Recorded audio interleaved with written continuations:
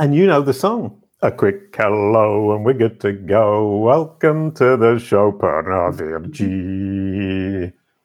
Welcome. Now, before we get going, I wanted to say that, in fact, we released the book today. Having spent 6 months writing this book, it's finally out. And we actually pushed it through slightly quicker than we intended to, because I told the publisher the best person to have on screen when I announced this is Purna. So the book was released today, 18th of January, 2022. Purna, what do you think? I am impressed, blown away. I'm running to buy it. This is the first thing I'm going to do. So everyone join me, get your Kindle copy now. And I can't wait to read it, become a million times smarter after learning from you and leaving rave reviews. Brilliant. I think 1 million might possibly be overdoing it very slightly, but thank you very much. That's delightful. The book is out. Thank you, Purna, for the recommendation. And, you know, I'm really proud and really pleased, and it's taken a lot of work. And the people at Bright Wave Publishing really, really helped push it through. It's been an awesome experience. And if anybody is not scared enough of that book, there are another 3 coming in the next couple of years. It's going to be a series. The Fundamental of Brand SERPs for Business is today. Fundamentals of Knowledge Panels for Business will be in 6 months' time, and then we'll just keep going because I just can't stop talking about it. So, talking of which, brand SERPs, I looked up your name and got the brand SERP, and here we go. It's a lovely brand SERP with you right at the top, LinkedIn, very appropriate. It's where you work as the Senior Content Solutions Consultant at LinkedIn. That makes sense. Then Twitter, where you don't work, but you hang out quite a lot. Search engine land, same thing. And then a couple of videos. And then if we switch to the next slide, I looked at your video vertical, and you get right at the top there, introduced by David Amerland. How could it be more wonderful? Oh, that's lovely. And so you're involved in almost all the top ranked videos that I've seen. But before, can I just say a huge thank you to you for your contributions to this industry? Your hard work and passion make this industry a much better place to work. And I can't believe you're going to write even more books, Jason. Wow. Kudos to you. Oh, thank you very much. Well, I could say the same for you, because you bring so much joy and information and insights to the whole thing. And I've known you for a couple of years, 3-4 years. I can't actually remember now, but you've probably moved longer. Ooh, dear, that was terribly rude of me then. I've known you for as long as I can possibly remember. But you were at Microsoft, and then you were at Google, Bing Ads, and now you're at LinkedIn. Can you explain your career path? Because it's phenomenal. Yeah, so I worked in startups. I worked agency side, I worked in-house, then I went publisher side to Microsoft, where we were still called Bing Ads. Then Microsoft rebranded to Microsoft Advertising. And what can I say? I love Microsoft. I always joke. I said, I drink the Kool-Aid. Satya Nadella, I am, he's just such a hero, the humility, the grace, the passion, the, commitment to empowering others. I'm so aligned with all of that. And so I see myself at Microsoft for a really, really long time. But I realized I wanted to find a different, try to tap in and learn as much as I could about different business groups. And then when Microsoft bought LinkedIn, ever since then, there was a little seed in my head that how amazing would it be to work for one of the most trusted companies in the world, like LinkedIn. And brilliant. I can visualize you kind of edging your way closer and closer to LinkedIn over the last couple of years, which is a delightful thought. And now you're at LinkedIn, and you actually deal with what exactly? Because Senior Content Solutions Consultant, which I'm reading because it's quite long, doesn't really tell me what you do. What do you do? So we are a sort of internal team of consultants and evangelists at LinkedIn, and our job is to go out and work with our advertisers, our customers, our clients, and help them drive their business forward through the power of content. So content marketing has just been my jam. Even at Microsoft Advertising, what I was always drawn to was ad copy. What makes people tick? Why do they, take the actions they do? And so this was just a natural progression to get to still be in a customer facing, in a consultant and evangelist type role, to share the power and the love that I have for the power of content in influencing and building brands and driving revenue. So So that's essentially my role. Is I go out there and I consult companies on how they can just grow their own business through good content. Brilliant. And I mean, I'm with you on board 100%. I mean, since I started doing the podcast and the event series, the Kalicube Tuesday series, I'm getting more and more into it. Content is fun, it's informative, and it's incredibly powerful. And one of the things, I mean, I come from an SEO world where I thought ranking on Google was the only thing that mattered. And I'm now at a point when I'm saying I actually don't do very much SEO anymore directly, because I'm so focused on building this content and getting an audience together and communicating. And that's partly because I'm talking about brand SERPs and knowledge panels, which doesn't have a natural audience on Google so much. And LinkedIn's been really helpful for me. But also, we were saying just before, I talk about LinkedIn a lot because LinkedIn dominates brand SERPs, especially in B2B, but also personal SERPs. And it's also incredibly powerful in the knowledge graph and knowledge panels. So for me, LinkedIn is my new best friend too. Hooray! Yay! We love having besties like you. Brilliant, wonderful. So today we're talking about content on LinkedIn in particular and how to make the most of LinkedIn. And I would imagine if anybody knows that now, it's you. So what do we start with? It's prominence versus presence. And I like that concept. It's saying, I'm there, but am I being seen? Is that more or less it? That is pretty much it. Like I saw the stat the other day and it really stopped me in my tracks. It said that every day, the average person just on their phone will scroll through 300 feet of content. For comparison, that's how tall the Big Ben is or how tall the Statue of Liberty is, right? That's how much content we're going through. Right. And that's from the consumer point. But then from a marketer point, where there's so many platforms now, as you said, yes, Google, Bing, super important for SEO, but then there's all the different social media platforms. There's new ones every day. It's like, where do you invest your time? And so poor marketers in their quest to be everywhere just tend to focus on being present. But that's not the same as being prominent, right? As stopping those thumbs from scrolling. So how can you be thumb-stoppingly good is a question that I get asked all the time. Oh, right. Sorry. But do people ask you, how can I be thumb-stoppingly good? Or did you make that up and then you encourage them to ask you because it's your phrase, isn't it? Yeah, I shamelessly made that up. But yeah, thumb-stoppingly good content. But they ask me how they can stand out. How can they do better? And it's true, right? There's so many different companies. Like we're not in a vacuum, unfortunately. And often there isn't as much super different between one company to the other beyond sort of personality and people and so on. So how can you make your content really stand out? Right. Well, and that's the question we're going to dive into. But I mean, kind of one of the things that I really strikes me is that idea of being present is something that I hear a lot about.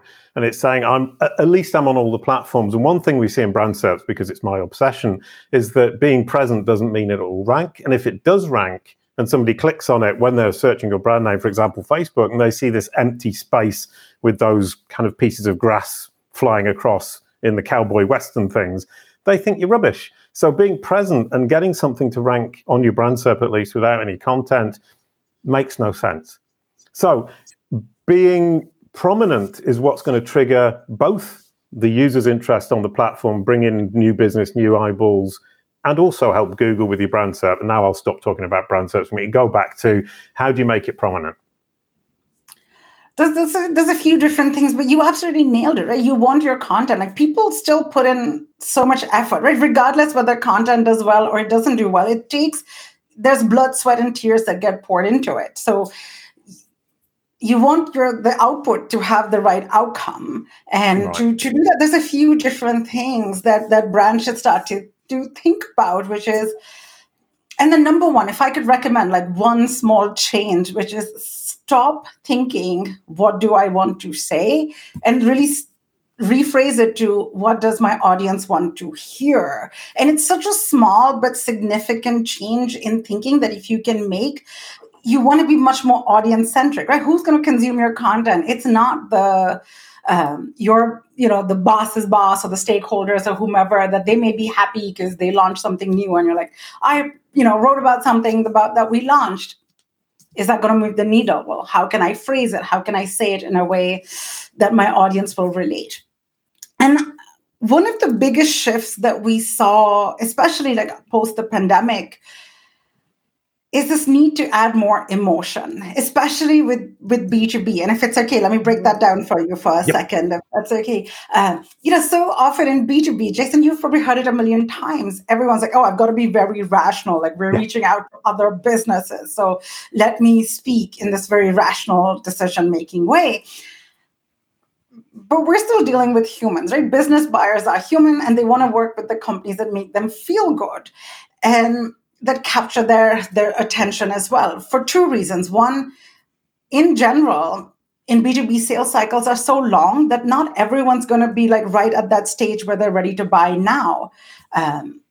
There's Binet and Fields research that shows that the vast majority of your audience is not in the stage to buy now. Like 75% of them tend to be like future buyers. And emotional centric advertising can help you keep top of mind. But the other big shift that almost like the pandemic led to was when these home and work lives blended. B2B found ourselves competing with B2C for attention. And so we had to take this leaf out of the B2C book to appeal with some kind of emotion, human aspect that can help build a connection with the audience.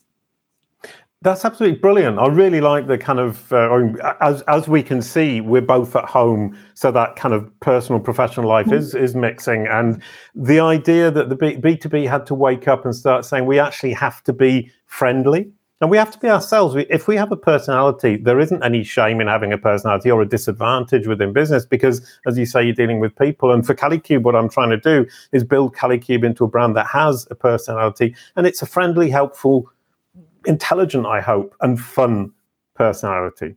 And I think it makes sense, and it's working so far, although I'm not a 7-figure business. But it is. It takes time, right? Rome wasn't built in a day, neither is this. And then the one piece of advice, whenever sometimes I'll bring up emotion to people, they're like, oh no, but they just associate emotion with making people feel emotional. So like, oh, do I need to make those ads that make people cry or laugh? And so emotion is not the same as emotional. It just means people should get a sense that they like you, that you're, like you said, like you're fun, you're trusted, they want to work with you. If you think there's a really good example from IBM, right, where they said they would have there, of course, the rational ads that talk about just product benefits, etc.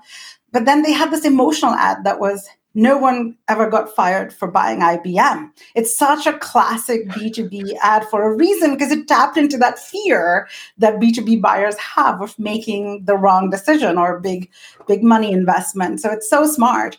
Or Avis, right. This ad, the rent-a-car one, this is one of my favorites. It's from, I think, the 60s, if I remember correctly. I may be wrong. But they said, they were not the number one ranked in car rental place at all. And their ad said something, I'm going to completely destroy it by paraphrasing it, but, we're not here's why it's better to work with a number 2 ranked brand, or we're not number 1 and here's why you should work with us. And it got people so curious, like, oh, why should we not work with the top ranked brand? And then they just said, like, look, we try harder. Our ashtrays will be clean. The tanks will be full. The car will be this. And it get that little emotion connection there with it versus, they don't make you cry, they don't make you laugh. It was just intriguing. Right. Yeah, no, I really like that point. Somebody else talked to me about it. I was actually going through my brain, flipping through my, what is it called, a file of facts? My little file of facts in my brain was going mad, trying to remember who it was and what the conversation was. But I remember that. And they were saying, we're number 2, but that's why we try harder, I think it was. Yeah, something like that, right? I completely blanked on it. So. And Volkswagen Beetle had another similar kind of ad. There's a whole kind of thing about you admit to your mistakes, or admit to your weaknesses. Yeah. And build on them to make it to trigger that kind of emotional connection. And from my perspective, I think a lot of brands miss out on that, and trying to be absolutely perfect and represent yourself incredibly professionally is not necessarily the best way forward. So that's to do with prominence. Do you think you get more prominence by being more emotional, or do you think that you can get prominence and still remain incredibly straight-laced, as it were? So you can. There's always, your mileage may vary there, but there is a way to get those thumbs from stopping, right? In the sea of sameness and the sea of everything looks the same. And it doesn't have to be a big, complicated ad campaign. Executive thought leadership is another big one, especially on LinkedIn.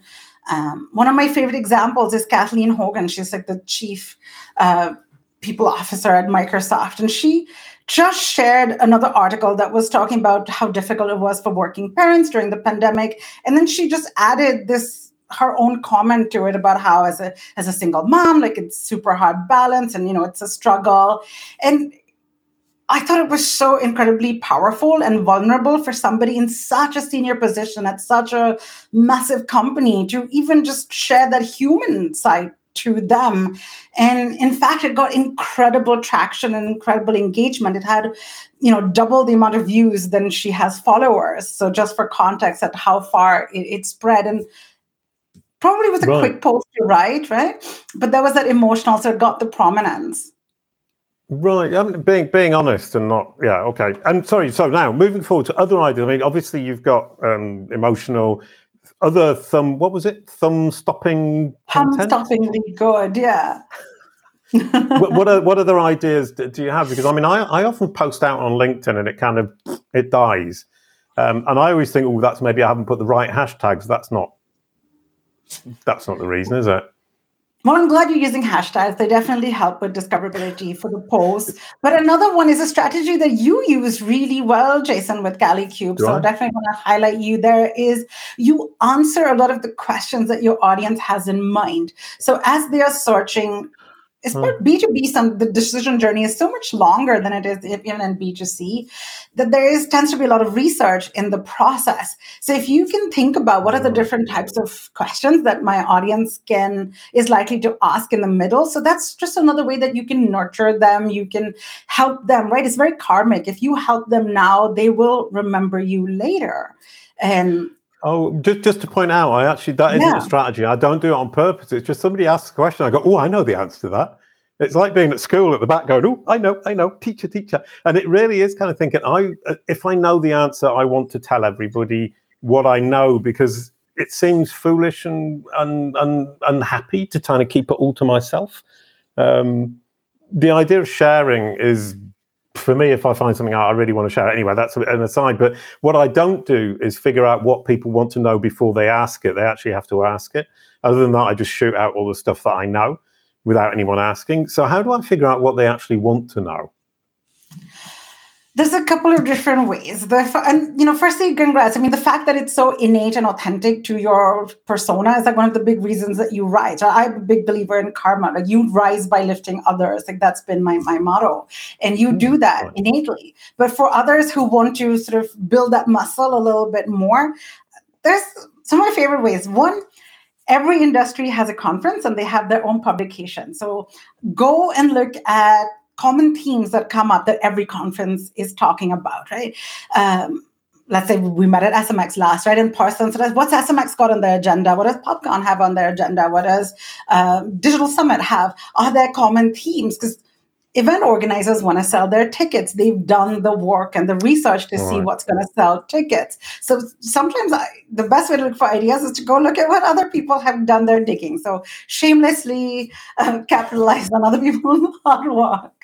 Or look at your industry media, like what's running about. Is there a common theme? Like maybe cybersecurity. There's just so much coming up on cybersecurity in the software field, and you're like, maybe this is something I should write more about. Then, if you have sales reps or customer service teams within your company, 10 minutes on a phone call with them will enlighten you. Just ask them, what are the common questions that your customers are asking? What are common objections that they have? Or even go and read reviews online. It's so simple, where your customers are talking about in their own words what they like about your product or your competitors.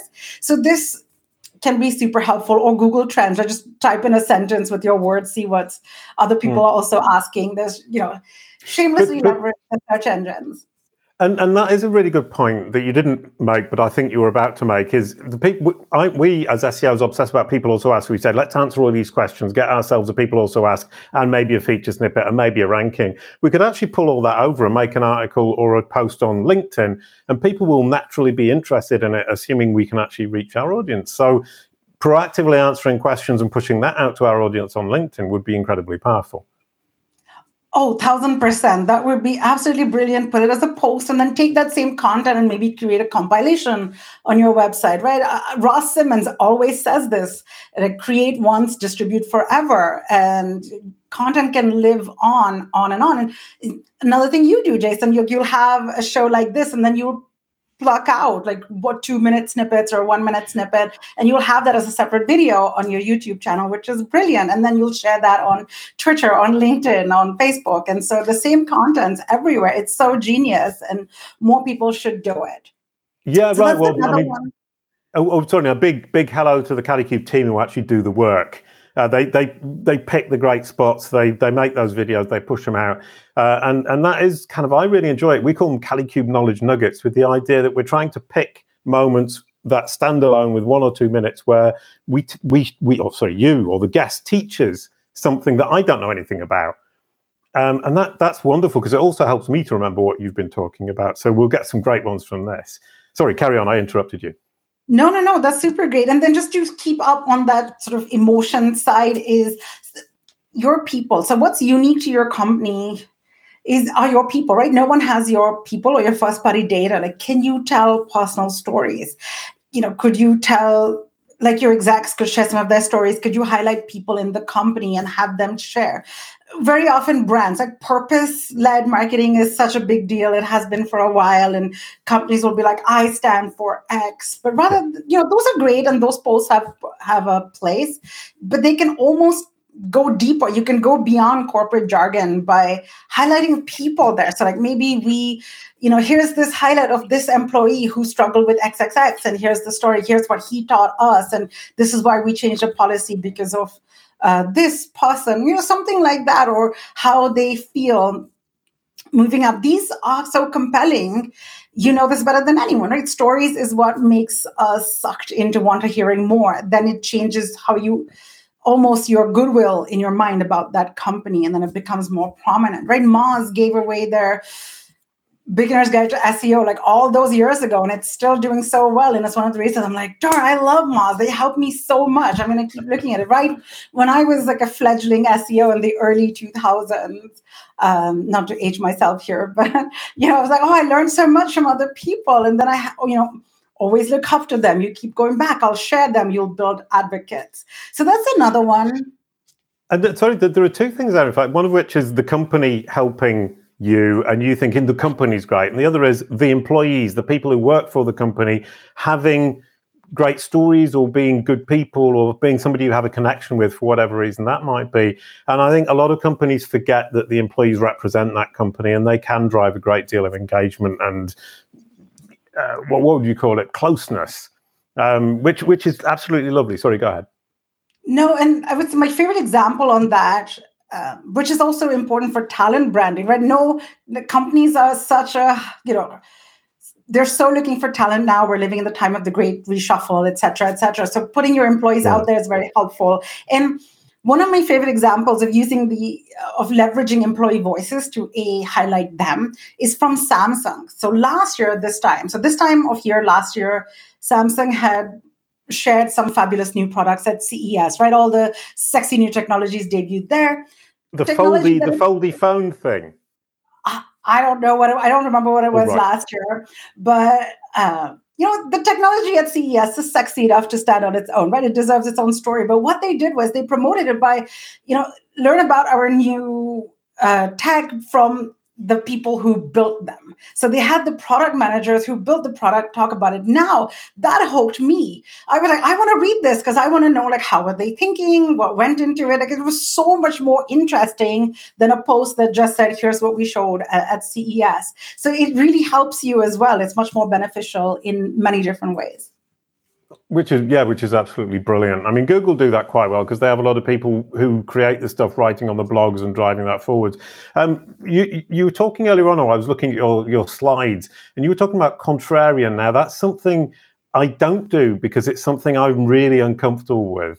But apparently it works very well. And you mentioned Gary Vee. What does it mean? What did he do? I think that the whole issue also in marketing is that very often there's this whole like, what's everyone else doing? And if they're doing it, we'll do it. Right? There's a lot of following along to the trends. Like if something's working, let's just do that same thing. But sometimes a better question is, what is no one else doing? What's the gap in the market that we can come through? So the contrarian is almost like this unexpected, fresh, unique take on something that is commonly known. And Gary Vee is big on doing that, right? Very often, whatever people think about him, some people really love him. Some people, he may not be their cup of tea. But a big reason why he's really well known is because he always has those contrarian opinions and thoughts and points of view that he'll put out there. And that will just get people talking. And whether they're talking in agreement or talking in disagreement, it gets the conversation going. At LinkedIn, we do this as well. Like not my team, but our sister team, the B2B Institute, which is just this phenomenal think tank within LinkedIn. They'll put out contrarian trends for the next every year. At the end of the year, they'll put out their trends report. So many companies put out marketing trends report, right? What's going to make them unique is like, here's the contrarian trends. So they'll take a different approach, or they'll look at research that disproves some of the commonly held beliefs. And they're like, people think that you should spend more of your time on bottom funnel because that is what makes the money in the short term. Right. But actually, no, focusing on brand is going to make you much more money in like the 6 months out. So they'll dispel common myths. And that just gets people interested. Like Rand Fishkin, again, is another one who's done this really well, where he talked about content marketing. And he's like, don't start with this, which was like the commonly known starting point. That's thumb stopping in a way too. Right, yeah, brilliant. So thank you for filling in while I was off camera there for a moment. I was still here and listening, but I had a technical issue. Anyway, absolutely brilliant, because I thought when you said contrarian, I just thought you meant saying the opposite of what anybody else says immediately, which is just basically picking an argument, which I would feel really uncomfortable with, but it's coming up with unexpected things. Exactly. It's just a different way of looking at the same things. If everyone commonly agrees that X is the way to go, you're like, is it really? Let's take a look again. And like, maybe it's actually Y is a better approach. And the key thing is you always want to deliver. If you're going to open up that curiosity loop, you want to deliver with something substantial. Otherwise, don't do this tactic, because you don't want to be fall into that whole clickbait category, etc. Right? So back it up with data and info. So if you can take a look at any example, I highly recommend B2B Institute's 2030 contrarian trends. Right, brilliant. Yeah, so don't push out something if you can't walk the walk. No, don't talk the talk if you can't walk the walk, or something along those lines. Yeah. And another one is you're talking about putting a new spin on existing formats. Now, that doesn't seem to me something that's very easy to do, because there are a limited number of formats and pretty much everything's been done. Oh, I'm so glad you asked that, Jason. This is one of my absolute favorite examples. So it's from Johnson & Johnson. And so this is from early last year, late 2019, early last year, before they were coming up with their vaccine. And so they created a documentary-esque, TV show-esque show called The Road to the Vaccine. But how they launched it is super clever. It's so sophisticated, both from a consumer and marketer point of view. So they used like LinkedIn Live. Now, most people would look at a live, like different social media platforms have them, right? And people will look at them as a one-off. So it's like a one and done. It's an event and it's done. But Johnson & Johnson was so clever. They were like, okay, we're going to go LinkedIn Live at a regular cadence with our documentary TV show style Road to the Vaccine, where every quote unquote episode, they feature different experts. They talk through their progress. It was really interesting stuff. And they made it so sophisticated, because before every quote unquote episode, they would send, emails that remind you to tune in. Here's what you heard. After the session, organically, they would send out these messages like, here's the recap from what we heard. Join next week. And it became a super solid, polished franchise, which was such a cool way of leveraging live. So think about that. How can you use it differently? Another simpler use for people can be sometimes video ads. People are like, oh, if it's video, it must be must need to be a video, but it doesn't. It can be, you can take a podcast and put that in as a video, just maybe animate it a little so people know that something's happening.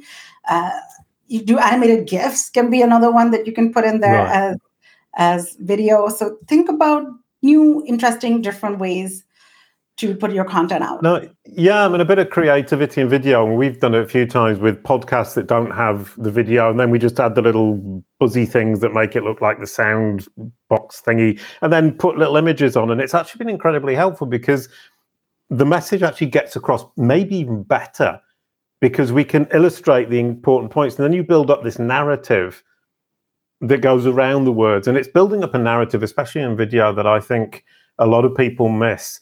Is looking at video as something where you can put lots of things going on, you can talk, and it stands on its own. But if there isn't a narrative, it doesn't really make sense. And another 100%. Question I had for you is, sorry, it took me ages to get onto LinkedIn Live, and now I'm on it. I just kind of plonk the video on there and think, great. But I think I could be much more. What I am is consistent, and that was the question, in fact, is consistency is key. Yes. The example you just gave is they turned it into what you called a franchise. It basically means you do something and you do it consistently over a long period of time. Yep, and you can have a regular cadence. And again, people sometimes feel pressure to post every single day or multiple times a day. And you don't have to. Like, of course, we encourage that posting once a day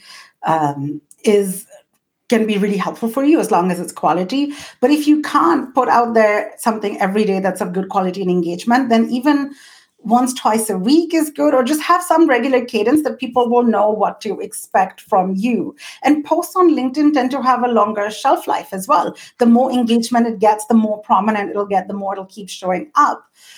So another thing to even strive for on LinkedIn is getting that kind of engagement, like the more views, the comments, all of that really is helpful. Yeah, no, I keep getting on LinkedIn, especially on Twitter, it happens a lot less, is somebody replies to something, I see it in my inbox, and I look at it, at the reply, and I think, what are they talking about? And it's something from 3 or 4 months ago that I've totally forgotten about. LinkedIn does have a long shelf life. How can you make the most of that? Is to don't post like a million times a day, because then you're just competing with yourself. So try once a day is like what we recommend, or if you're getting a ton of engagement, then maybe if you can hold off a bit. But the big thing we recommend is don't optimize and don't focus so much on views as your primary metric. Focus on engagement really as your primary metric. Like put out there something that's quality that people will want to reply to. Like ideally they'll be having conversations with you or even better amongst themselves in the comments and sharing some of their thoughts and doing that, those type of things. Like every time we really get those comments, the engagement, it just bumps it up a bit, right? Because again, those people's followers and viewers will see it too, so it extends the reach really well. Yeah, the whole kind of engagement thing with comments, I find really difficult. I mean, do you suggest actively asking people, give your opinion below or give your ideas below? Because I tend not to get that many, but it might be because my topic is so niche that people don't have very much to say about it? It can be. So I would say one is like use a few hashtags, like between 1 to 5 is good. You can go broader as well for more discoverability. Tag other people. So if you had just interviewed Sam Noble a while ago or later, to tag them, say this is what we talked about, then they'll see it, then they'll reply, get some thoughts out there. If you have other employees within the company, have them share out or post a comment. And yes, you can ask for engagement. You can put out an opinion. You can put out some thoughts and, here's what I found. These are my 3 top tips for brand. Like, what have you seen? Anything, ask. It's so simple. Like try to, as long as it feels natural, right? Everything doesn't always have to get that. You're going to get tagged all the time now. Anton's just put up a message saying tag Perna Virji. And it means that everybody's going to tag you on every single LinkedIn post. I will say hello. I'm obsessively on LinkedIn all day. I mean, not just because I work for the company, but I learn a lot from posts as well. Do that. But I lost my train of thought. But in any case, post often. Everything's not going to get massive amount of engagement, and that's okay. But mix and match, right? It's not just what you say; it's how you say it. Try to get your most of LinkedIn, like people use the app a lot more than the desktop, just because how mobile our world is. And Yeah, okay, we'll come back to that. Carry on. Sorry. Yeah. It's not what you say, it's how you say it. Yeah, it's not just what you say, but how you say it too. So remember, think about optimizing for mobile space as well. Characters will get truncated after a certain amount. So put your most important words first. Think in headlines, make it more relevant. So we tested this. So LinkedIn Marketing Solutions, my org within LinkedIn that I work for, our incredible marketers tested something where they had the same post. And the only difference between version A and version B was that they added the words marketers to the top. And so it almost instantly felt that much more relevant. So it got much better click-throughs and conversions when they did that. So even if you're thinking like, hey, SEOs, this is a big one for you, it just feels like, oh, this is for me. I should read it. Right. No, sorry. The reason I went, I was thinking, name your audience. How very simple and how very obvious, and something I never do. So from now on, I'm going to name my audience, tell them what I've got to tell them, and put 5 hashtags and say, what are your comments? What are your thoughts? And I'm away. I'm going to be LinkedIn king. It's not always like that. There's no set formula for success. So, but I must caveat this before my product teams come knocking on my door being like, what have you said, you woman? So... I'm just naive, and I kind of have this idea that if I think it hard enough, it'll all work out. It's a bit cartoony. And you also say be concise, be compelling, and be clear. That's really, really nice iteration or way of saying, being concise, it's so difficult. Being clear is really difficult. We think we're clear, but we're not. Mm-hmm. How do you do it? Is. It's so... Wasn't that the saying, like, if I had more time, I would have written a shorter letter, isn't it? It is harder, but try to think about what's your most compelling thing. Think in headlines, right? If you work in SEO or PPC, right, we're the kings and queens of writing headlines. So try to think in headlines, like what's the end benefit or what's the big deal or the takeaway that they're going to get.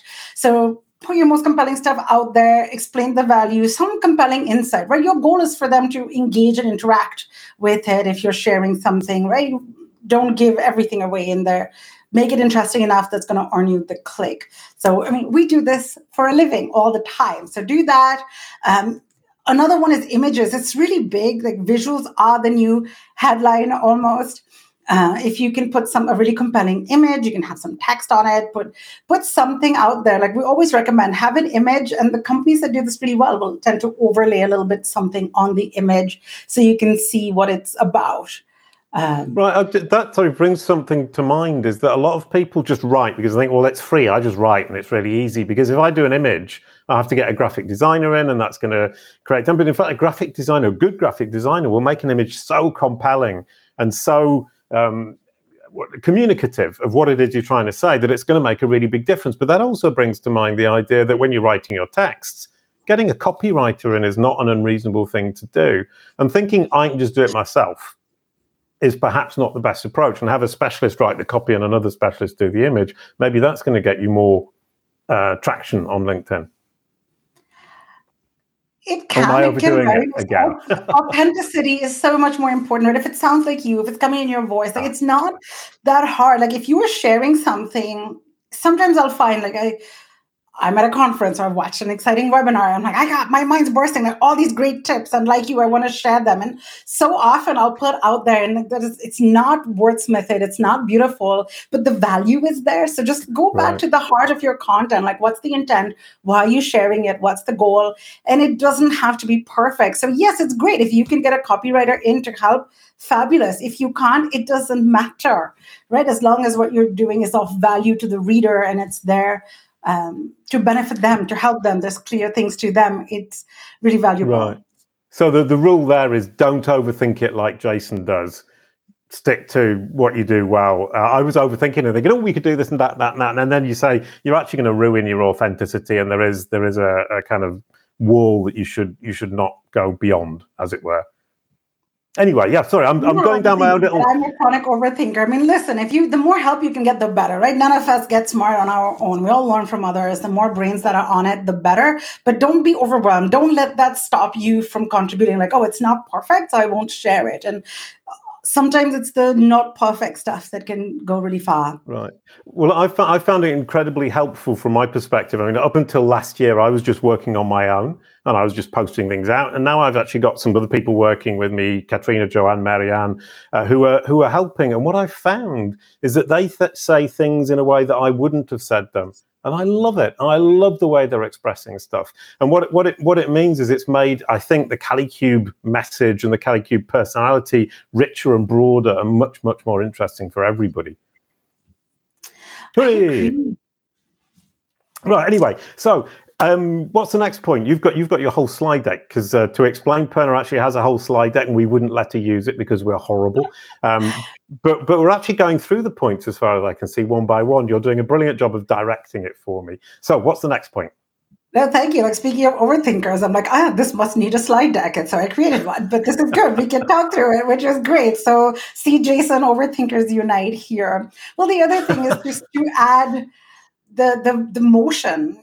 Videos can do really, really well. What we started seeing was that LinkedIn members were spending much more time consuming video posts rather than simply text alone. So mix and match. Everything doesn't have to be a video. Everything doesn't have to be an image, but try to make it, infuse them all throughout your feed. Somebody discovers you once, they may see an appealing post. They're like, oh, this is great.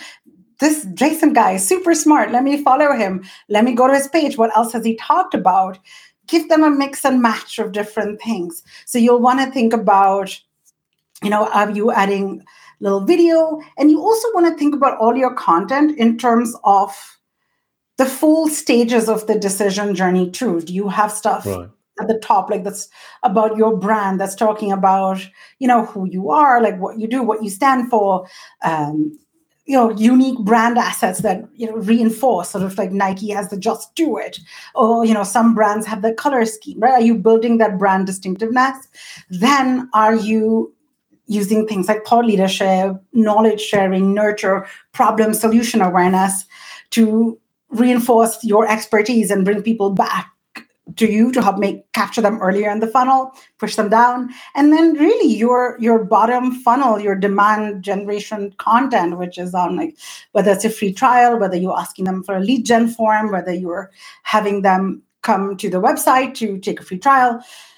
You want to make sure your content spans everything. Too often I see with marketers that we tend to be very stuck in bottom funnel because it's the easiest to measure.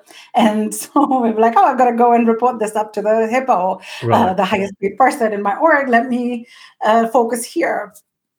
There is a real problem with that, is that we think I have to report to my boss, therefore I need to do bottom of funnel because I can then report some results. And the other is when people do top of funnel, they put the special offer immediately, and it really is trying to push people to purchase or to convert much, much too early. And identifying which stage you're aiming at and what the message needs to be is really important, and not overselling too fast. Is that fair? That is very fair. You'll want to have a mix of all, right? Binet and Fields research says you need as much as like almost a 50-50 split between like brand focused content and bottom funnel content, because at any given time, not everyone's going to be in bottom funnel, and to guide them past. So yes, definitely have more brand content than most people think they need, and don't jump. And if you don't fill the top of the funnel, the bottom of the funnel will never get any traffic, so you'll never convert anything. Anyway, my next question was video, because you mentioned video on LinkedIn, and we don't traditionally think of LinkedIn as a video platform. How much has it actually grown over the last few years? What we found is that LinkedIn members have been spending 3 times as more time watching video ads compared to like just static sponsored content. So if you're thinking bang for your buck with video, that's really, really helpful. And you can use video to complement some of your long form content. Like very often, especially in B2B, you know how common it is, like this white paper, this ebook, like things that take a tremendous amount of love and effort and care to put out there, but they're competing with dozens of other ebooks and white papers. And so you want to give people little appetizers. You can pull fantastic stuff from it and use it as a short form video. So whether, actually a really good example is from a furniture company called Steelcase, where they had done last year, they did a global study on just, I forget, something about like state of like workplace and work environments, etc.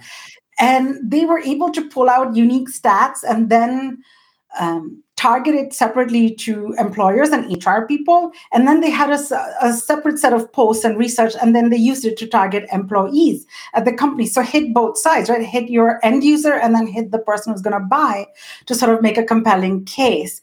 And one piece of research reached out to different audiences. They pulled different stats from it, made multiple posts. They did an infographic. They did a little video. They did, unique a little image with key stat that jumps out at you. It was so clever, so well done. So make the most of your hard work. Another really good case, especially if you were like, let's say in SaaS and you're sort of doing like product-led marketing, those kind of strategies, Zoom is a really good example where they would create these 15-second videos that just showed you how to do one thing better in Zoom. So whether it was, here's how you can mute background noise, quick little demo of somebody, 15 seconds, and you learn something new. Really, really clever, really well done. Wow. Oh dear, I've just realized I've been doing demos of the Kalicube Pro SaaS platform, which is quite complex. And I do 15-minute videos because I get so involved in the details of everything I'm doing. And I should be doing much shorter videos to get people interested in individual functionality rather than trying to explain the whole thing. Do both. Like you want those 15 minutes. Those are really great for your serious user because now they're like, okay, I really want this. I want to know more. But it's almost like those quicker ones are more little bites. But those long form does have a sense of purpose, right? These are the people who are much more likely to convert. So they stay throughout.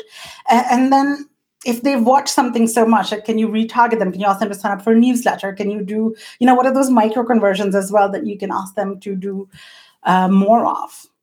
Right. Along the way. Can I ask you a question which is purely for my own benefit, which is that I have my personal profile, which is all lovely and reasonably friendly and fun, and I post all my stuff there. And then we've got the company profile. And what I find is when the company posts stuff, it's much more difficult to get traction than it is for me as a person. Is that because the company has been on LinkedIn less time, or is there some kind of different strategy I need to be using for the company as compared to myself as an individual?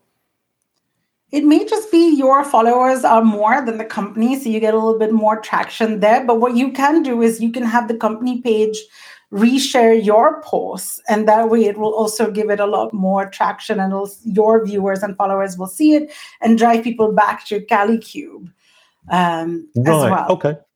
Yeah, I mean, because we did an experiment with Kalicube, which is we didn't have a LinkedIn company page, we didn't have a Twitter page, and we tried to get them both onto our brand SERP. And Twitter took 6 weeks to get onto the brand SERP and 6 months to trigger the Twitter boxes. But LinkedIn, because my personal profile was on the company brand SERP, it took us 6 months to get the company LinkedIn profile anywhere near it, because the company profile was, my personal profile was so dominant. And so it makes sense. What you just said is that my personal profile is so dominant, the company profile can't get its head above water. So thank you very much for that hint. No worries. And one other tip is make sure you filled out like every single piece on your company page, like every area, because optimize it, really well with all the info that you put in. And then, you've had your personal brand for so long and such a strong presence. I can see why. Like Kalicube is Jason and Jason is Kalicube. So, happy to chat after and have a look. Super duper. Anyway, and what other points have I missed? What questions haven't I asked that you really wanted to share? Or have we gone through everything that you have to share? I'm sure we haven't, because you could talk for days about this, I'm sure. I could talk for days and days and days, as you said, but I think the one message, if I want to share, like, it's not overwhelming, it's not rocket science, it's just really go out there, think about those commonly asked questions you have, go through your own website and see what's really interesting and compelling, that what can be shared. Like, you don't have to be overwhelmed that, oh gosh, now I have to create brand new content for everywhere. You don't. The content could be net new to social media, right? And then you can put something there. Or look at interesting news stories. I forget, there was,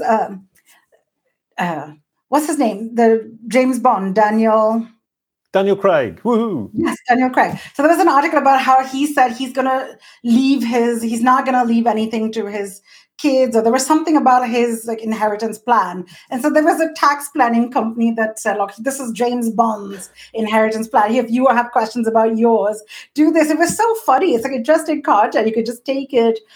You don't have to create all the time. You can curate as well. So take that mindset. And my favorite tip is people are like, I don't know if I have any content, is 100,000% you do. You have way more than you think. Just go and look at it, right? If your company news page could be an interesting way for you to come and do a quick video from a SME, as a subject matter expert in your company. Just say, here's why we launched it. Here's a cool thing, the benefit to the audience, or here's what we're doing. So do not worry. There's a lot more that you have. Brilliant. Absolutely wonderful. Poorna, that was delightful. I'm so pleased to have had you on the show a second time. So pleased that you were here for the announcement of the book. So pleased to hear what you had to share. And I'm going to be stealing all of those ideas that you've been sharing today. Thank you, everyone, for watching. That was absolutely wonderful. I'm now going to share next week's episode, and it's Tom Critchlow, how to report your SEO to your CEO. I love that picture of Tom. He looks, cheeky and intelligent at the same time, which was quite a pull-off. Could you please pass the baton? Of course. Whoa, what an honor to pass it on to Tom Critchlow. So Tom is an incredible human. He is a brilliant SEO. His training course on SEO is one of the best in the business. If you haven't already checked that out, do that. And how to report SEO to the CEO is something that every company needs to do better to get the budget and the time and resources that SEO teams deserve. So good luck, and I'm excited to tune in for Tom. Brilliant. You've got me geared up for Tom Critchlow next week. Thanks a lot so much. A quick goodbye to end the show. Thank you, Poorna. Thank you. Bye.